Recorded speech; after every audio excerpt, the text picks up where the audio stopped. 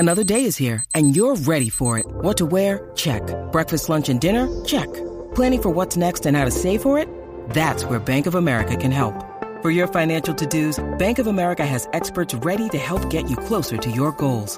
Get started at one of our local financial centers or 24/7 in our mobile banking app. Find a location near you at bankofamerica.com/talktous. What would you like the power to do? Mobile banking requires downloading the app and is only available for select devices. Message and data rates may apply. Bank of America N.A., member FDIC. Are you thinking about getting into Dungeons & Dragons? Maybe you're looking to expand your horizons as a DM or a player. If that's the case, then it's time for you to check out the Dungeon Cast, the best D&D podcast out there that helps you passively learn all about the game just by listening. Join co-hosts Will and Brian as they break down the lore of a rich multiverse 50 years in the making in a lighthearted and beginner-friendly way. They cover everything from character creation options to tips for dungeon masters. There's something for everyone, no matter how long you've been playing TTRPGs. Find the Dungeon Cast anywhere you get podcasts or on YouTube.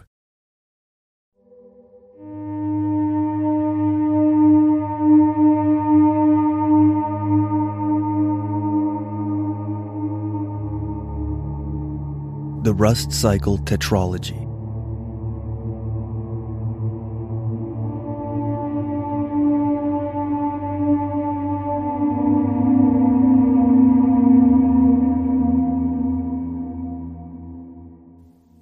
When it began, it seemed almost harmless.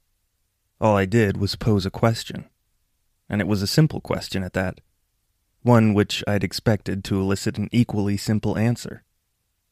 It was the type of question you only ask to fill dead space in a conversation.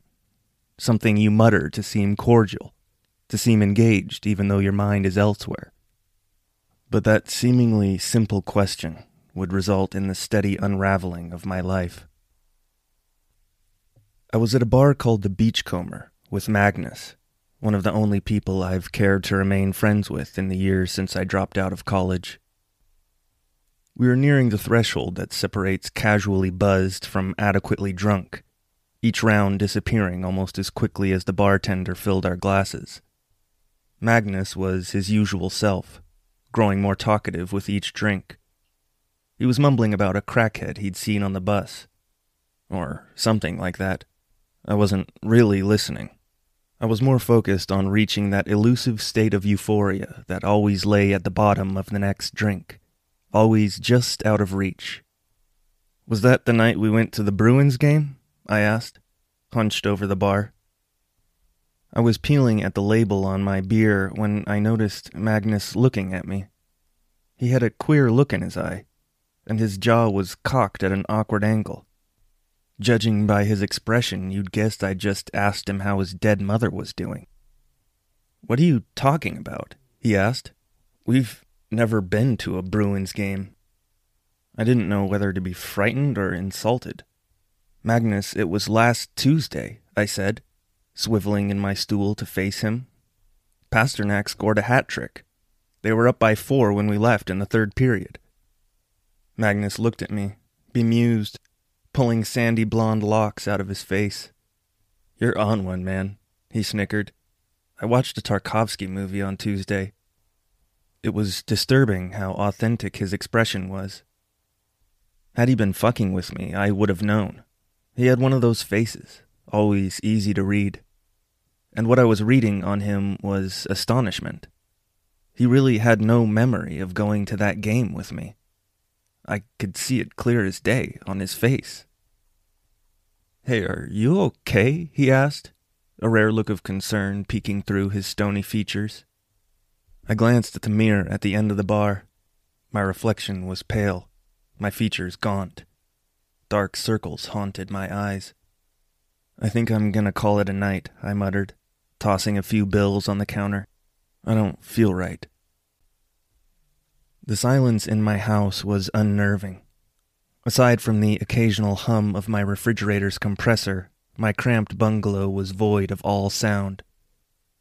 But silence can speak to you. It can tell you things. You can learn things from a silent room that no words can convey. And what the silence of my surroundings was telling me just then was that I was alone. Remarkably alone. I was encased in my house like a corpse in a tomb, impenetrable to the outside world. I slid my laptop out from under my sofa and went online to check my bank statement. I wanted to see the transactions from Tuesday night, so I could show Magnus that we'd bought beers at the stadium. But when I scrolled down to the records of the previous week, Tuesday was blank. It skipped from grocery shopping on Monday night to my check being deposited on Wednesday. There was a hollow space of inactivity, as if the whole day had never occurred. I slapped my laptop shut and took a bottle of bourbon to the bedroom. My phone buzzed a few times as I drifted off, but I left it unchecked on the nightstand. I just lay there, sipping occasionally and letting the silence consume me. When the harsh morning light cut through my room, I was already awake. The dull throbbing in my skull told me that I'd done more damage to the bourbon than I'd thought. Slowly, I made my way to the kitchen and boiled water for coffee. Late as I was, I wouldn't have time to drink my cup at home, so I searched through the cabinets for my insulated mug to take in the car. It wasn't in the neatly organized cabinet among the other drinkware, so I popped open the dishwasher and looked in there. When I had searched the whole kitchen and still not found it, I poured the coffee in a ceramic mug and headed out the door. I took a detour on my way to work, hoping to bypass the construction on First. As I passed the cemetery, I held my breath. It was something I'd done ever since I was a child, though my original reasons for taking up the superstition were lost to memory. Something about not letting the ghosts invade your body when you inhale, perhaps. In the office, the air was still. I took in the familiar smell of the place, the nauseating scent of old leather and cheap cologne. I kept my head low and tried to dodge Bryce as I made my way to my desk. Thankfully, he didn't notice me. He was chatting it up with one of the girls in accounting, going on about his recent trip to the Bahamas. Unlike my coworkers, my workstation was not adorned with pictures of loved ones or bonsai trees. There were no affirmations written in cursive or framed diplomas. The only things there to greet me were my ancient computer and a copy of Jeff Powder's book, Strange and Dangerous Dreams. As I lowered myself into my chair, something gnawed at me. I picked up Powder's book and flipped it open. I wanted to read a note I'd left in it a few weeks ago, a comment I'd scrawled about the discovery of the Northern Passage. My fingers flipped through the dog-eared pages, whipping each one past faster than the one before. I could hear my pulse thumping in my ear. From cover to cover, I scanned each page individually, but the words I'd written were gone. I'd stared at the book in awe, failing to understand how this was possible. It was as if pieces of me were being erased from history. With an agitated sigh, I tossed the book aside and booted up my computer. I wanted to disappear into my work, to give my brain the rare chance to focus on something productive. But my fingers just hovered listlessly above the keyboard, refusing to move. When my paralysis finally broke, it wasn't to work on a task I'd been assigned, but to pull up a Google tab and run a search for memory loss. I scanned a handful of medical blogs, unable to find any information that pertained to my situation, and I suppose that it was probably because what I was experiencing wasn't memory loss, but false memories, things I remembered vividly but had no record of occurring. It was a nearly indescribable experience. The sensation loomed just out of reach. On a strange whim, I drew my hands back to the keyboard and typed, "I think I'm beginning to disappear." I didn't expect much in the way of results. I mostly just ran the search for the simple catharsis of writing the words down. But I found myself immediately drawn to one of the first results. It was a blog post about a bizarre book called The Rust Cycle Tetralogy. Information was sparse, but from what I could gather, the book documented a man's descent into a situation not unlike my own. On my way home from work, I stopped by Poor Tony's, the largest used bookstore in my area and one of my favorite rainy day haunts. I could lose myself in there for hours, aimlessly combing the shelves in search of obscure titles. Some of the books were antiquated relics with faded covers and deep grooves worn into the spines. Others had hardly been touched. It was the smell, though, that I loved most about the place. A vague, piney scent that reminded me of my mother, curled up on our old loveseat with a paperback and a cup of hot tea. I meandered over to the counter and asked the cashier if they had a copy of the Rust Cycle Tetralogy.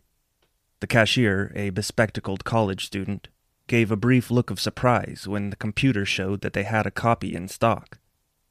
She led me down a narrow aisle and used a stray stool to pick the book off the top shelf. It was gritty and stiff, the pages brittle and threatening to tear free from the binding.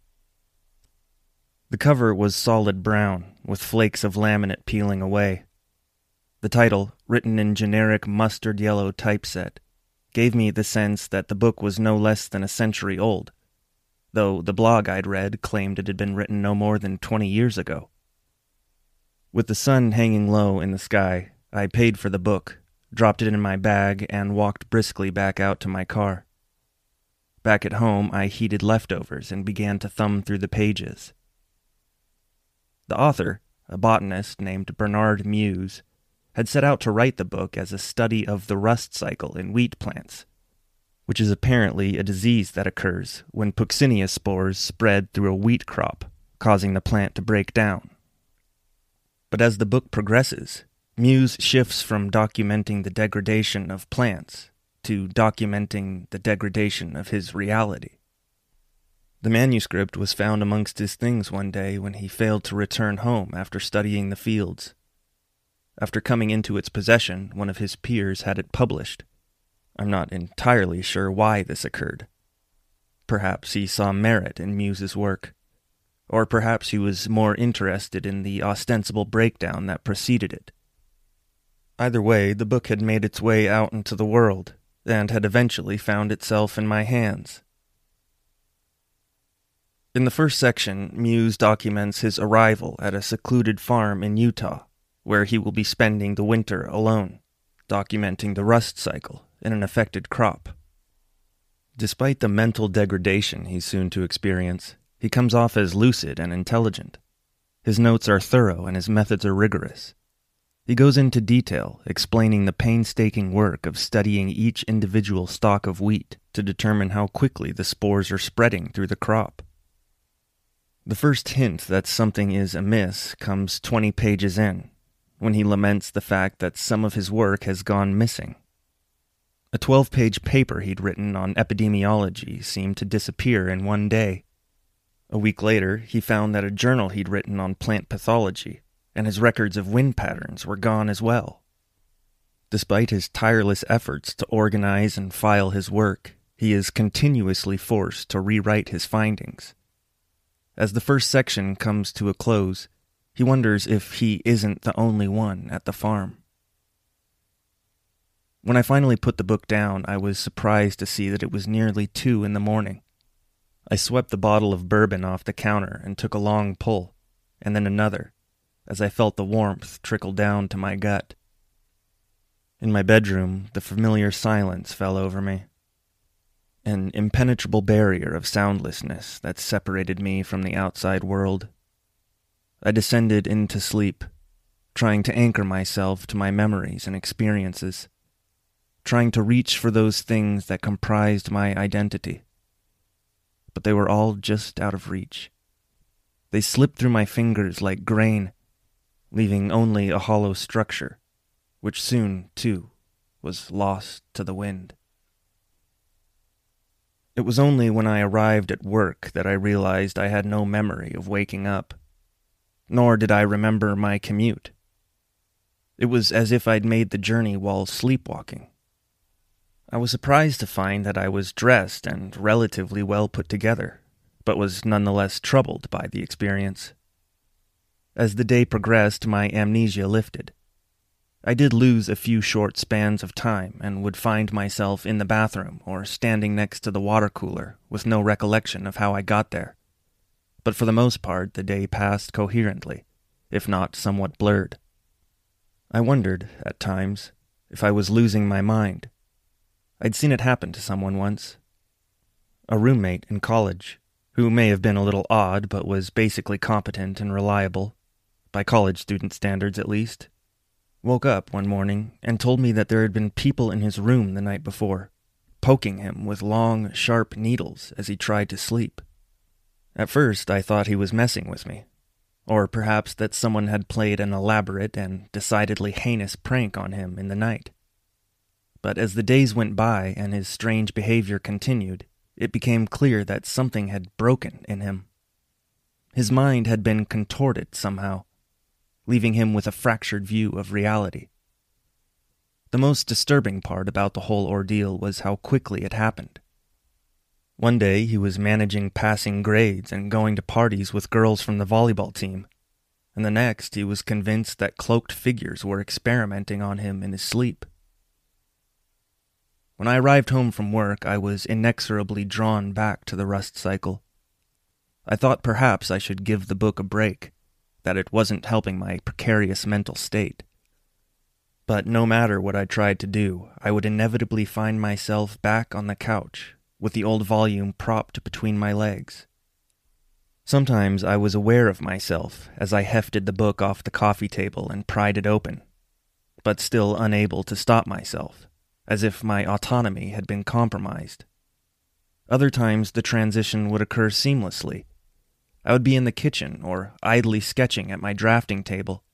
Then I would blink and find myself seated on the couch, staring adamantly at Muse's words.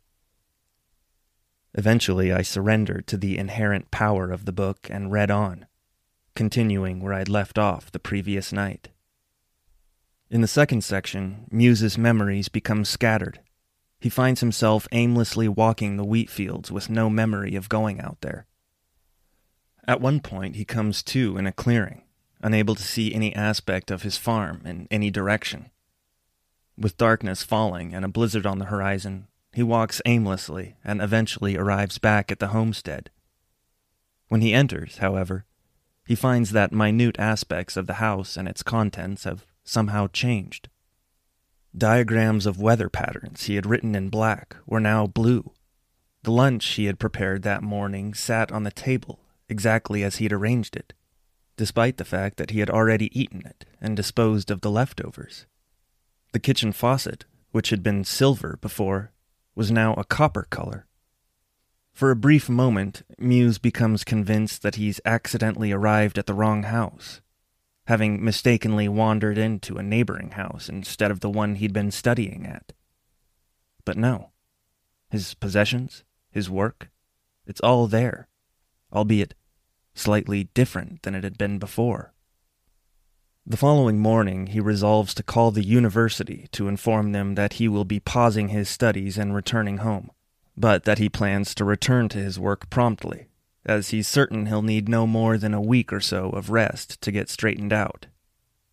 He is dismayed, however, to learn that the university claims to have no record of anyone named Bernard Muse in their botany program, and furthermore have not dispatched anyone to study wheat rust in southern Utah.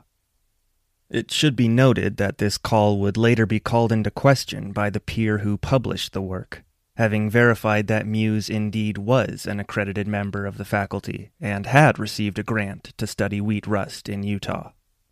Furious, and apparently quite stubborn, Muse decides to continue his work and have the matter straightened out when he returns to the university in the spring. After all, he notes, the winter proved to be a particularly severe one, and travel could be a difficult process in some areas. Besides, given his recent experiences, if he abandons his work, he has little confidence that it will still be there when he gets back. The rest of his day seems to pass with relative ease, and despite the litany of setbacks, he seems to have little trouble returning to his work, though his solace won't last. The night was quiet and still when it began, Muse writes. It started with a faint rapping on the door, and then suddenly it shifted to an adjacent wall. Then it seemed to be all around me, all at once. The visitor had arrived. Without reading another word, I threw the book halfway across the room.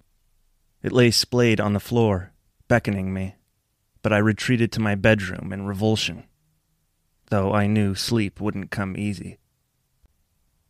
When I awoke, I half expected to be somewhere far from home, having traveled there in that liminal state that exists between sleep and wakefulness. But I was relieved to find myself cradled in the sanctity of my bed. I thought briefly about calling in sick to work, but I knew how the wretched silence would tear away at me if I stayed home. So, with a grunt, I heaved myself out of bed and went about my morning. As I brushed my teeth and washed my face, I realized that I was making an unconscious effort to avoid looking at my reflection in the bathroom mirror. All I could see was my blurry outline in the periphery. And as moments built without facing myself, I began to wonder what I would look like if I did. Would I come into focus? Or would my face remain a blur? Would I recognize the person I saw? Would I see anything at all? Pulling into the parking lot at work, I was confused to see only a handful of cars. Am I early for once? I wondered. I lugged my courier bag through the rain and stepped inside. My perplexity was compounded when I found the building empty. All the desks were vacant, and the space emanated the same eerie silence as my house. I lowered myself into my chair and waited for my coworkers to arrive. Minutes passed, or perhaps hours. But eventually the security guard, Dale, came walking through the building. He was swinging his lanyard and whistling enthusiastically. "I'll be," he said, shaking his head gently. "They've got you working on a Saturday." Saturday, I wondered. It couldn't be. Was yesterday Friday?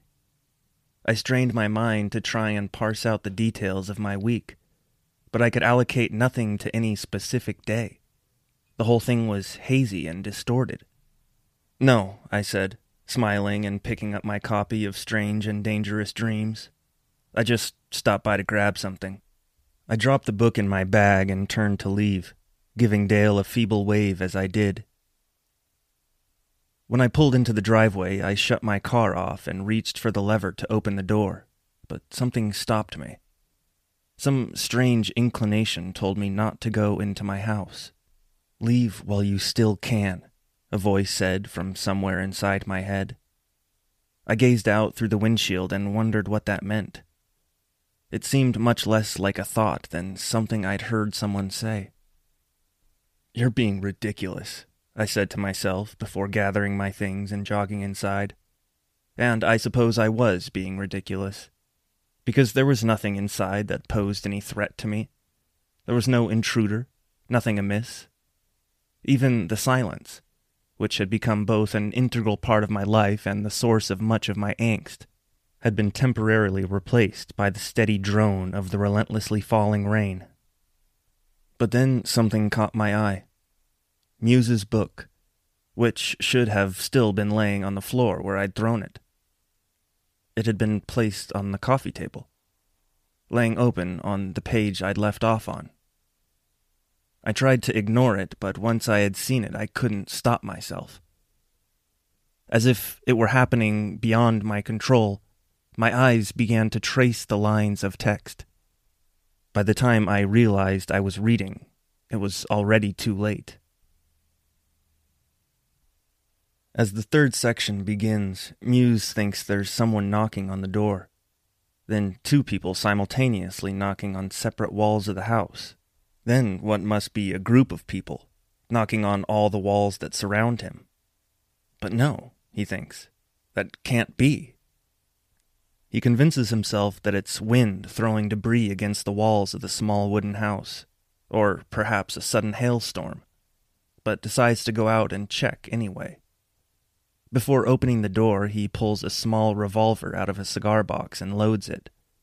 With the gun tucked securely in his waistband, he pushes the door open. The night is dark and still, the air frigid. He can see his breath, but not much else. As his eyes adjust to the darkness, he is able to make out a few inches of fresh snow, laying undisturbed on the grounds of the farm. As he ventures further and further from the house, he begins to notice fresh footprints in the snow, forming an almost perfect circle around the homestead, but never coming any nearer than 10 feet from the residence. How then had they knocked? He wondered. An intense chill gripping him, he begins to call out, all while hoping that the panicked stutter in his voice isn't apparent. "This is private property," he warns the intruder. "I'm armed." But there's no reply. Standing at the edge of the wheat field, he hoists his lantern up high, casting a wide arc of light over the crop.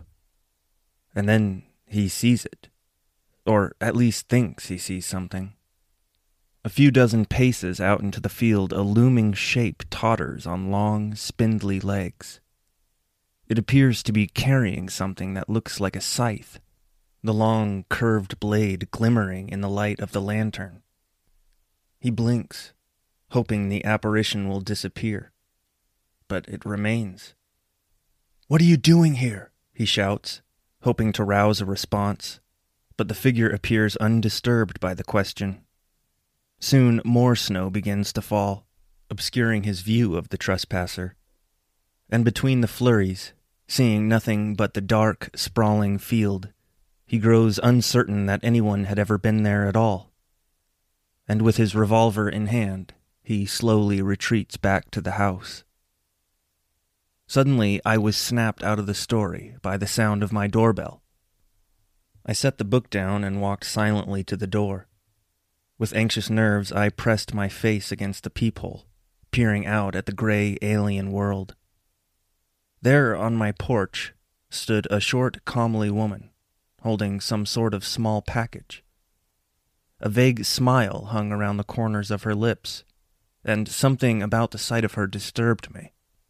I threw the bolt and cracked the door open, revealing only a narrow strip of my face in the opening. "Hi there, I'm Marcy," the woman said, her voice a nasally whine. "I live next door." She handed me the package, which I received hesitantly. "I just figured what better way to welcome you to the neighborhood than to bake you some brownies." Welcome me to the neighborhood, I thought. She must be mistaken. I'd lived there since when? How long had it been? I couldn't remember.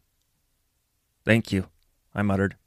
"That's very kind, but I hate to admit I'm terribly busy at the moment." "Of course," the woman that called herself Marcy said, but I had already shut the door. I pressed my face against the door and watched her walk down the driveway. After a few paces, she stopped and turned back towards the house, her face bearing a confused expression. She seemed to consider the property for a second, perhaps recounting the odd exchange we'd shared. And then she shrugged subtly and went on her way. As I crept back into the interior of my house, into the tender incubation of silence, I pulled my phone out of my pocket. I wanted to call my mother and ask her when I'd moved into that house. But as I scrolled through my contact list, I realized her name wasn't in there. Neither was my father's, for that matter. And then the true terror of the situation began to seep into my psyche. I don't even know their names, I realized, stunned. I don't know my parents' names. Even if they were among the names on the list I scrolled through, I wouldn't know it if I saw them. I grasped at memories of my childhood, trying to grab hold of something that could help me recall my family. But the thoughts in my head were all too vague. Nothing from my past stood out as being particularly real or tangible. It was all just an imperceptible blur. I pressed my back against the living room wall and slowly slid down it until I rested on the floor, a crumpled mess of tears and agony. When Monday came, I was unable to go to work.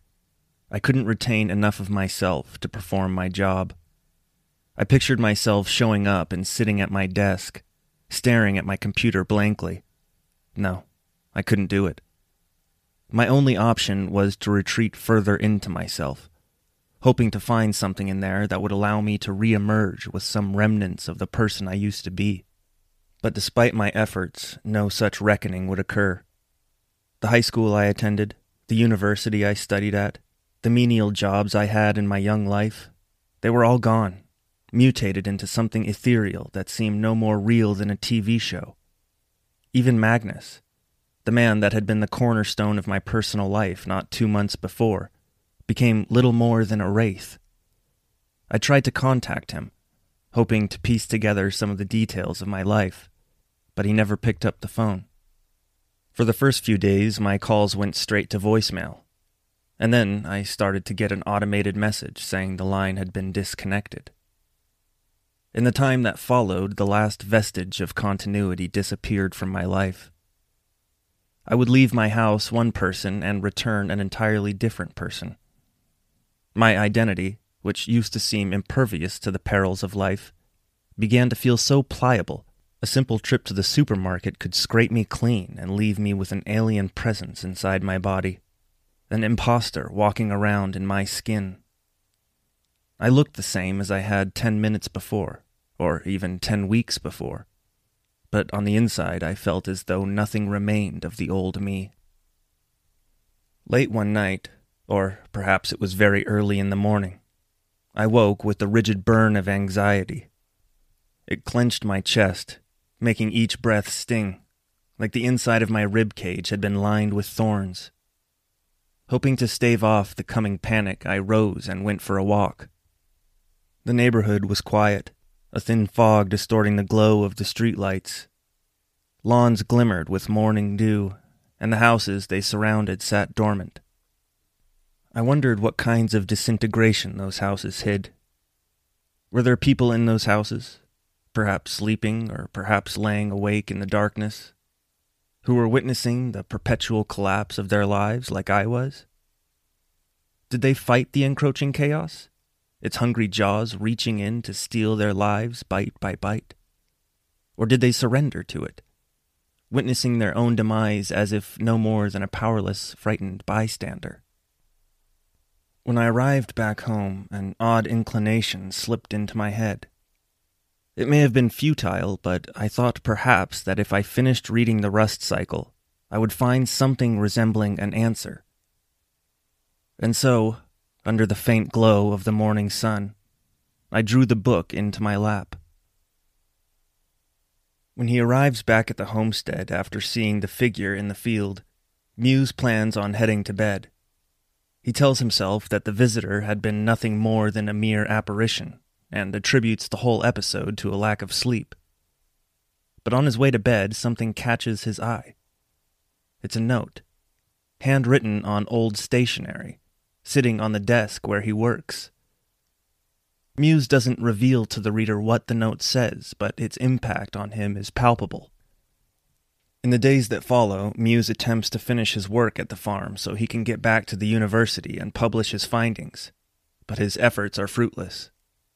He stares at the work he's done, studies on wheat pathology and weather patterns, notes about the crop and its infection, and it begins to lose meaning. Eventually, he becomes convinced that the work has been done not by him, but by someone else bearing his name and handwriting, a strange familiar with unknown intentions.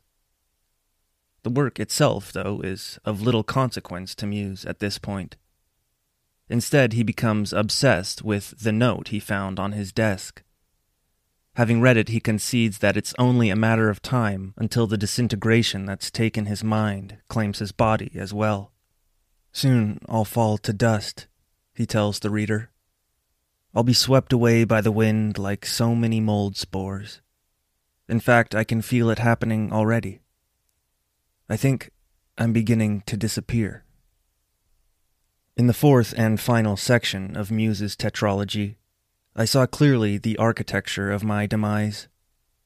It was something eternal, set in place long before I was ever brought into this world. A nefarious fate that could not be reversed by any human power, let alone my own. But like Muse's note, it's something I cannot share with you. For to allow your eyes to glance upon those words would infect you with this curse as well.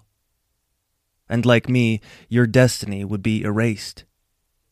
You would collapse where you stand, with the many details of your life crumbling into quiescence. And to those who knew you, you'd become little more than a memory that fades each time it's accessed, until finally the last remnants of your essence are lost to this world. And then, with a loud clap, the book fell to the ground. It may have been because I dropped it, or it may have been because I was no longer there to hold it. But the last words of my story had been written. There was only silence now. And what I felt was something like relief, as the great soundless void welcomed me in its embrace. Hey, Jeff here. If you enjoy my podcast, I just want to let you know that I have a Patreon that you can subscribe to. It's $3 per episode, and you get to listen to every episode a few days early. Plus, you also get access to my full-length audiobook, Solace.